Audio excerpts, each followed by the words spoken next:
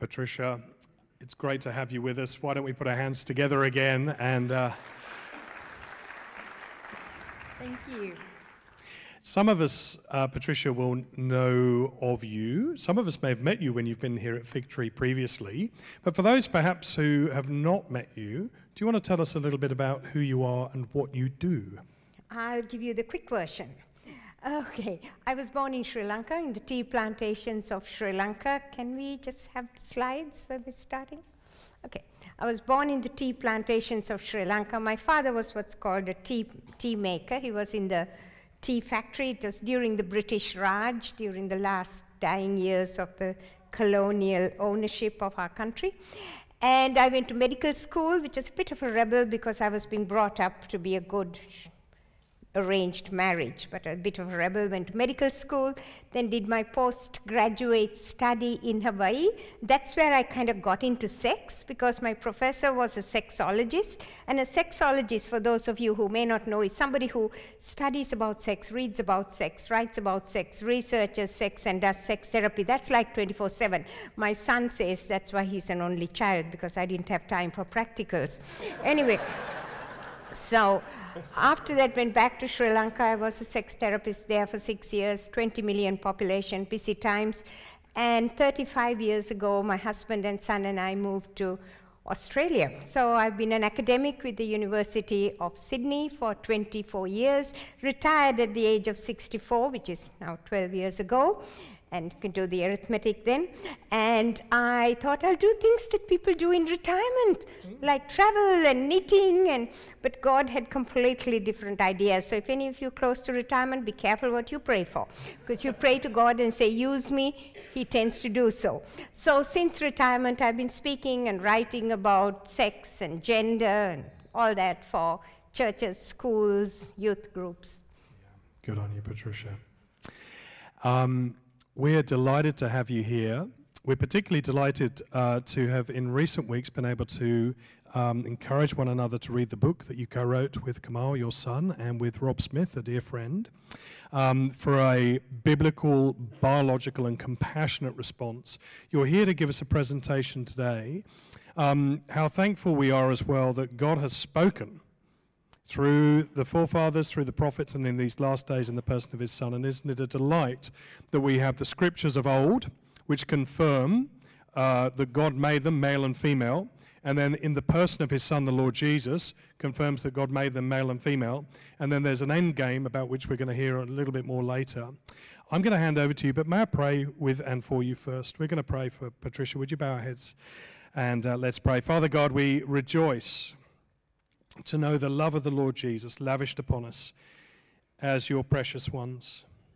We thank you that you love the world in this, that you gave your only Son, that whomever may believe in him would not perish but have life and life eternal.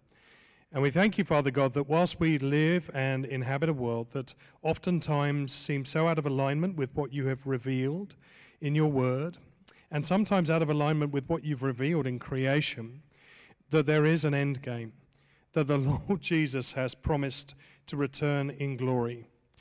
And as we anticipate that day when we will truly be at home forever, we pray that you would ready us in every way for the conversations that you would have us have, for the interactions that you would have us have, and the communities of which you'd have us be part, that we might speak wisdom in a way that is both winsome and true.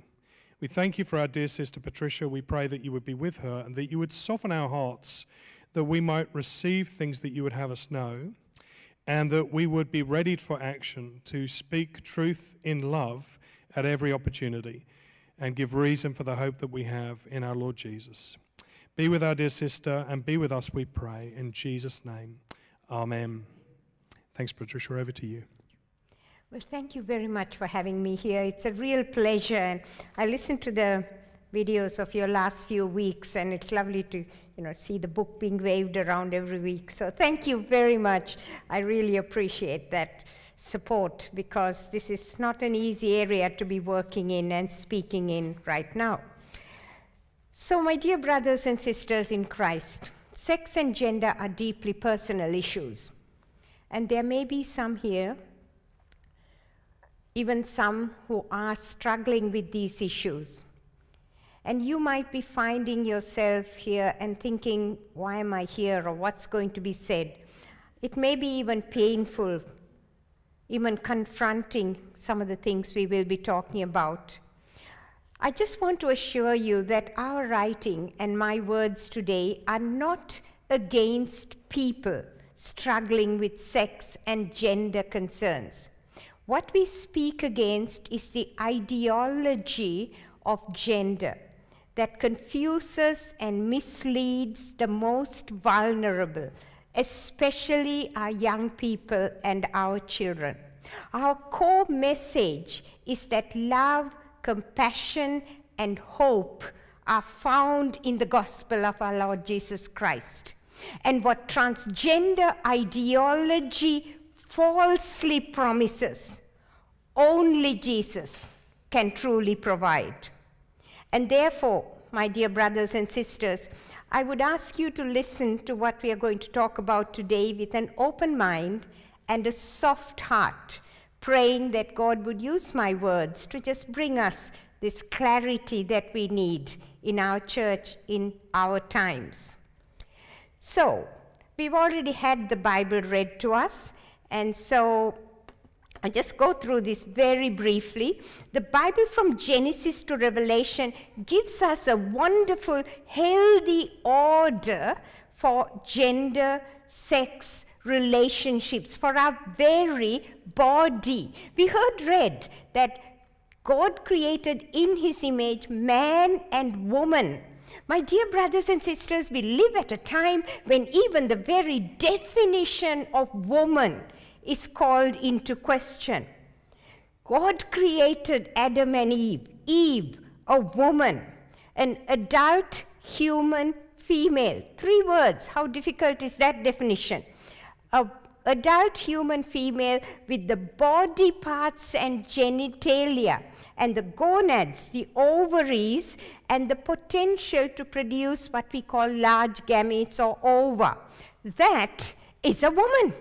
And God created woman, man, brings them together, beautifully complementary, and in that coming together, the naked, no shame, the bringing together of true diversity, we have peace and harmony.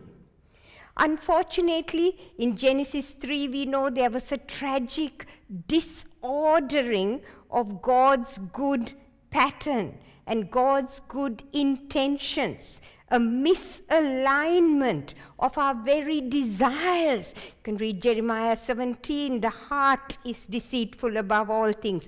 Matthew 15, Jesus speaks to out of the heart come evil thoughts and adultery, immorality. And so our biology, as we heard in the Matthew reading on eunuchs, our biology is misaligned. Our very desires are misaligned. And as we would read in Romans chapter 1, our choices we make are not always aligned with God's good purpose for our life. So in our time together, I just want to introduce you to 3 concepts. Firstly, using the tree, and I love speaking here because you have your own tree. So we use a tree to firstly talk about God's good design for sex and gender, which is in keeping, wonder of wonders, with biology. And that good tree. And then I want to talk a little bit about how transgender ideology has disrupted this tree and challenge us to think, what then should we be doing? And how can we talk to this confused, sad world when it comes to gender and gender ideology? So let's start off by looking at the tree of harmony and peace. Our tree of peace and harmony is made up of a root system. Now, any tree needs that good root system to be grounded firmly. And our bodies, our gender, our relationships, our sexuality is good and wholesome, grounded in God's good word and in our biology. When it comes to biology, we're talking about what happens in the womb of our mother. Your sex, my dear brothers and sisters, we can call it biological sex, but just sex is what we talk about, is determined when sperm and ovum meet in conception. This is like daddy's producing millions of sperms and mom's got one ovum and one sperm makes it, yoo-hoo, made it. And at that moment, your sex is determined. From that time, through life, you are a sexed human being. You scratch yourself and a few cells fall off. Those cells are sexed cells as man, woman, male, female. Now, so sex is determined at conception. It can be observed. Parents, you know all the ultrasound where you observed what was developing and only confirmed when the baby is born. That is the good root system. King David wrote in Psalm 139, you formed my inward parts. You knit me together in my mother's womb. When I'm talking to youth, I say, God knit you in your mother's womb and your parents were definitely not knitting. So, that's the root system. From there, we have the trunk of biology and the branches of our lived experience. And what do we have there? We have what we call gender expression or gendered behavior. We use our bodies to do things in a particular way. Now, this can be studied in cultural studies and sociological studies. Call it masculine, feminine, the way we present. All this is our gendered behavior. Now, there is a biological foundation even to our gendered behavior, but it's largely influenced by culture, family.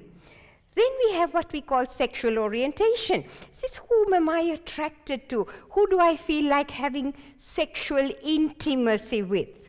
And that's a desire, an attraction. Always keeping in mind that a desire and attraction is influenced by what your choices are. You can desire something, but behavior is always a choice.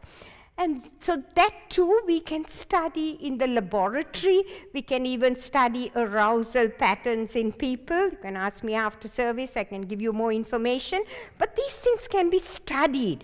Biology can be studied. Expression, behavior can be studied. We can study who people are attracted to. But when it comes to gender identity, this new concept, these feelings of my inner self, this is completely subjective. There is no objective research that can be done. We cannot do any research. It is only this inner, some people even call it an inner soul or inner declaration of who I am. And this is considerable inner feeling. Now, pattern. Now, sometimes there are variations in this pattern. Now, we must be very clear. Variations do not negate the good pattern. So we looked at a good pattern as created. Adam, Eve knew who they were, attracted to each other, their behaviors were right. And then, of course, Genesis 3 comes in, and we have variations. But variations do not negate creation and biology as male, female. Binary stays the same. We talked to you a little bit about the variation. Let's talk about the womb. Male, female development in the womb. In about 0.018%, that's a very few, babies are born without that clear male-female development of the genitals happening. And so you have what we call ambiguous genitalia. This is where they're not quite male or female. But there's still the binary pattern remains. Now, this is really important for us to understand. It's called a disorder of sex development. Disorder, that's the word.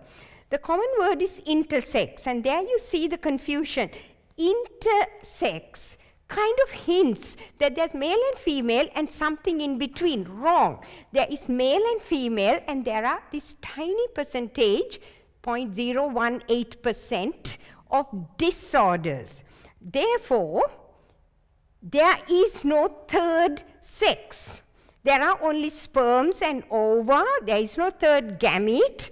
There is only male and female. There is no third sex. There is male, female, and disorders of sex development. There is male and female, and just because there are few disorders, it doesn't mean sex is a spectrum. You cannot be born in the wrong body. I live in a unit where the bedroom has ceiling to floor mirrors. I get up in the morning and I look at myself and look not very pretty. But it is the body God has given me. I can't be in the wrong body. You can never change the body you are given. You cannot change sex. Sex is determined at the moment of fertilization. We need to be very clear about this. You cannot have a boy brain in a girl body or a girl brain in a boy body. This cannot be. There is research to show that this cannot be. So, that's variations there. What about in the trunk of biology, puberty? You know, some of you look young enough, all of you can remember puberty. At puberty, when the hormones kick in, secondary sexual characteristics happen. Now, secondary sexual characteristics vary. You can only look at each other to know that. We all look different because we grow, our bodies are different. There is variations in the way the body is structured. Now, just because there are variations in secondary sexual characteristics does not mean that sex is a spectrum. Now, I'm telling you these things because the ideology uses these to say sex is a spectrum. Let's move on from there to behavior, gendered expression. I said we use our bodies in particular ways to do things. That's, if we look at a large proportion of male and female, so forgive the busyness of the slide, I was just trying to give you all these concepts of variation. If you look at of course, it's pink is girls and blue are boys. You will find, if you look at the personality preferences and behaviors, there's about 30% overlap between male and female. As you know, there are some boys who are kind of do things that are stereotypically female, or some girls who would do things that are stereotypically boys. But look again at that. There is that little edge of the graph where the curve, where you see that there will be some boys who actually are more effeminate than the majority of the girls, and some girls who are actually more boyish than the majority of the boys. Now, these are the tomboys. I was one. Growing up in a tea plantation, conservative Tamil Christian family wanted me to go into an arranged marriage, but my brothers were out there climbing trees and having fun. Why would I want to be a girl? So I would beg my mommy, can I be a boy? Can I go back and come back as a boy? And she said, we'll talk about it later, darling. Come help me with the cooking for now. So the reality is that this is behavior. And behavior varies. We don't have to hold children to stereotypes. We need to be very aware of this. We'll come back to this on the next slide. So we have behavior, we have biology, and then we have orientation. Now we are all aware 2 to 3% of the population are not attracted to the other sex, but attracted to the same biological sex. Lesbian, gay, some bisexual. Now, again, I stress here, and we're not going into this in detail here, but this is an attraction. Always remember that behavior is a choice. Now, of course, there's gender identity.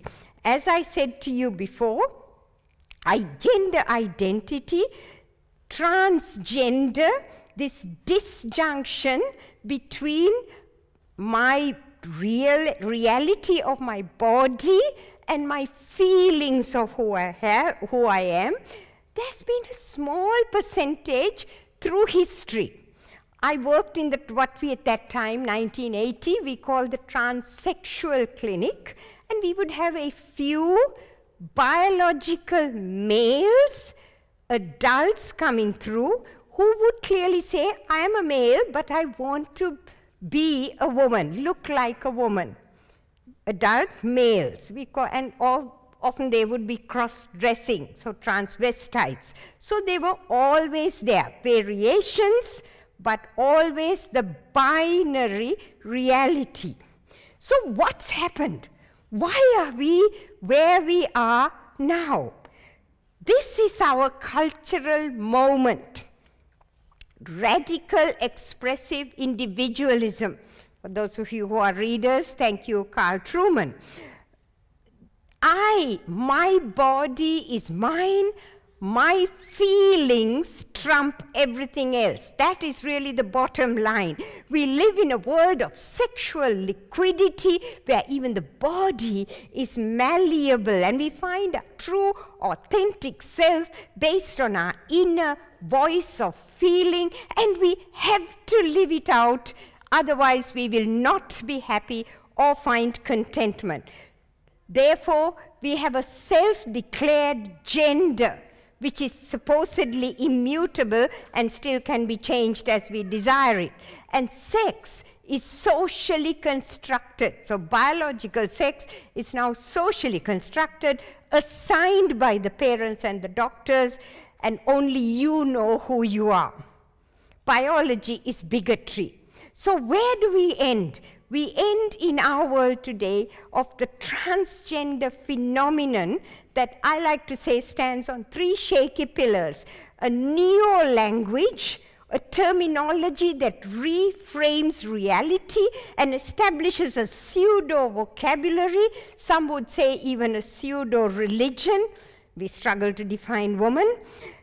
A conflation of all these categories we talked about: biology, behavior, orientation, a conflation of all these into a mishmash, and the establishment that feelings are immutable and reality needs to be changed to fit individual feelings. So where do we end?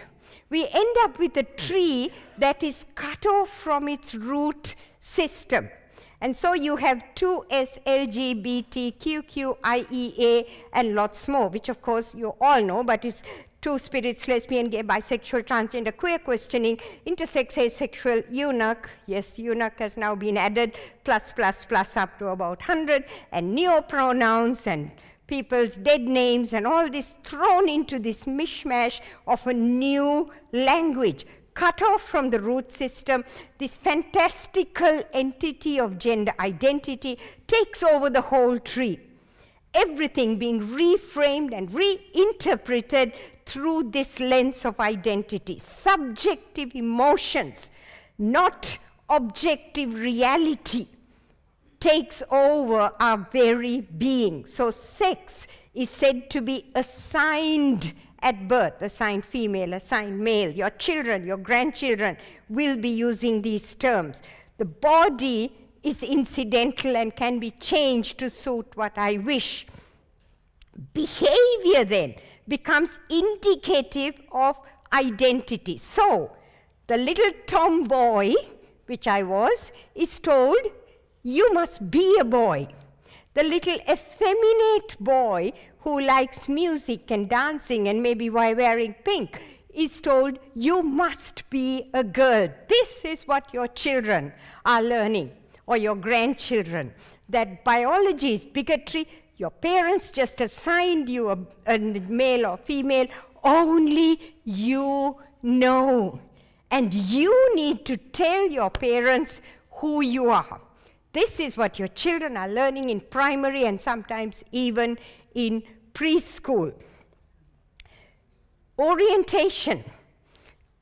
Lesbians are now being told, and you need to stay with me here, that a biological male who declares that he's a female and declares that he's a lesbian is a female lesbian, and therefore a lesbian who's a biological woman and attracted to other women must be sexually attracted and willing to be intimate with him, because he declares he's a woman and a lesbian. And if she doesn't, then she's transphobic and bigoted and etc., everything else that she can be called.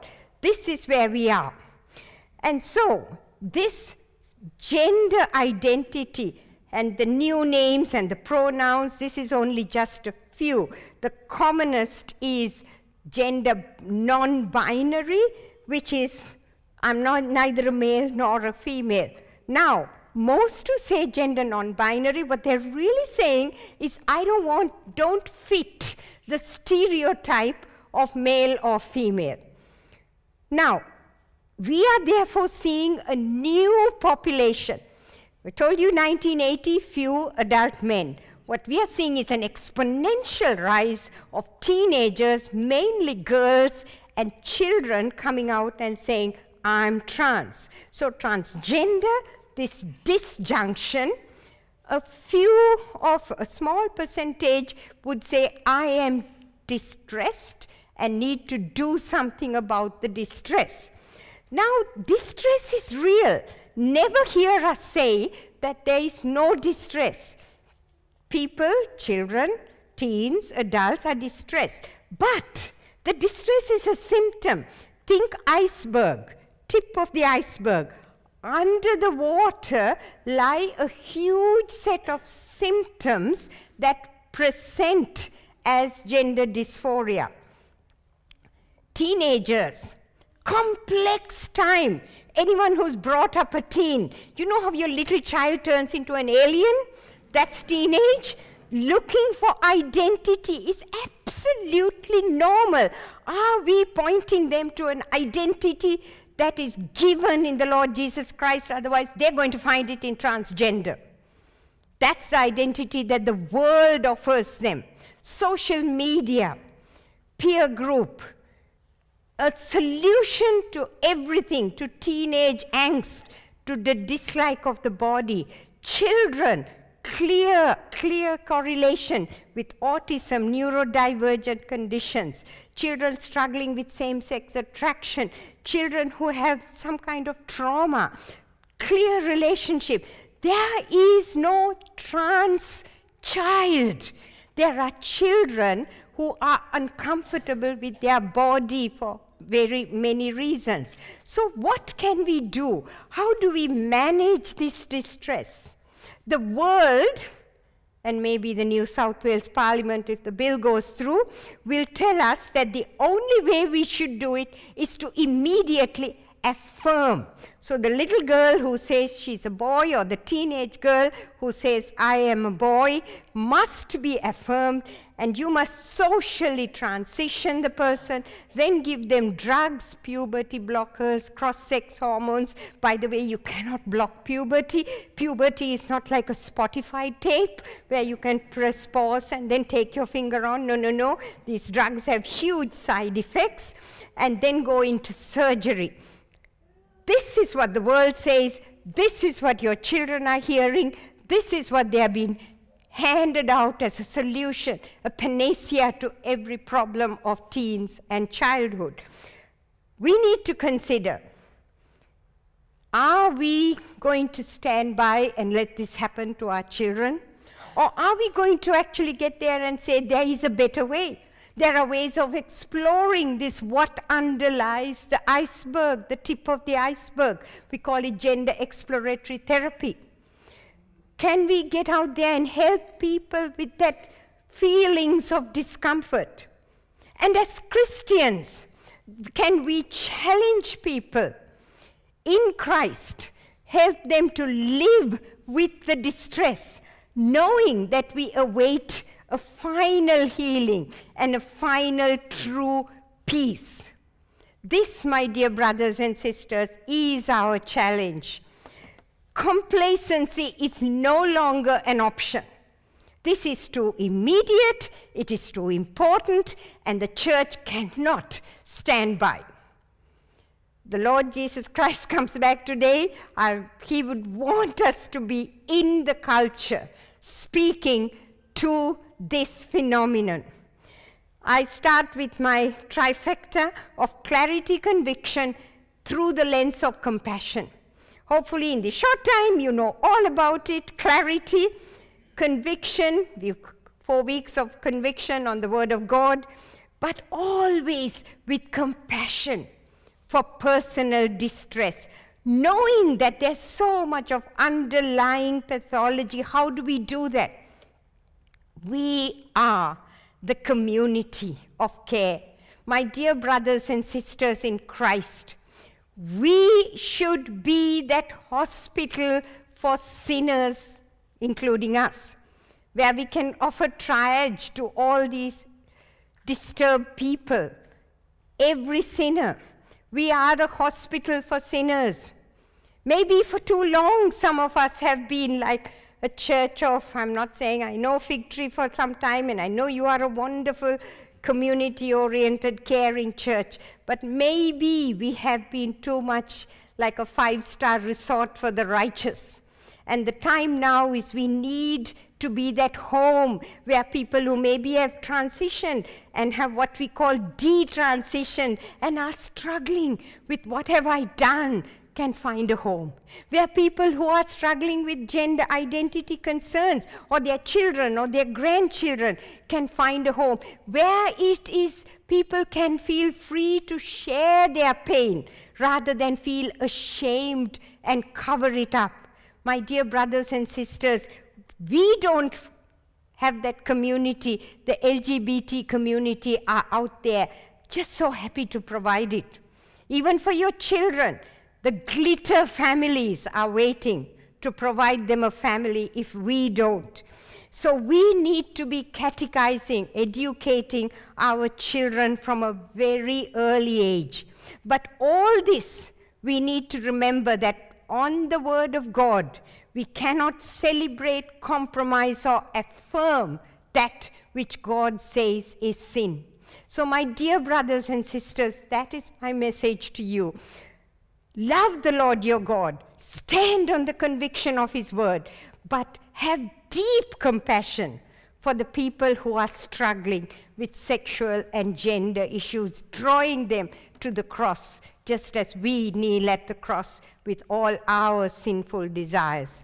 And just because we love you so much, we write a lot of resources. I don't know how many books are left, but we've written for teens and puberty, especially for primary schoolers. There's one book in the set called Understanding Gender. And for preschoolers, we've written a book about the body called You and Me by the Book. I'll be outside if anyone would like to come and chat. That's my email and contact. Thank you for having me, and may God bless you all.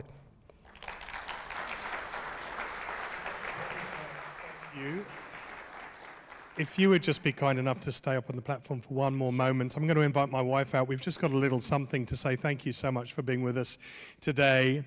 We rejoice to stand with you, sister. And I'm going to lead us in prayer.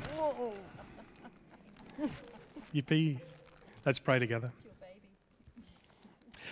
Gracious God, loving Heavenly Father, we do thank you and praise you for the partnership in the gospel that we share with our dear sister Patricia. We thank you, Father, for the way in which she has helped us this morning to gain clarity in her presentation, to help us understand the culture in which we live, which is so confused, but also to be affirmed in the biblical convictions in which we share. We pray that you would imbue in us your heart of compassion for those who are lost and so desperately need to know the love of the Lord Jesus and to find fulfillment of identity in him. There might even be some amongst us today, Father, for whom this has been a hearing for the first time. Be gentle with us, Lord God. We seek your forgiveness for our sins. We thank you for sending Jesus to die for us. And we would ask, please, that you would continue to shape us together by your Spirit for your glory. Help us, Father God, as your people, as your church in this world, to continue to commend the love of Christ above all.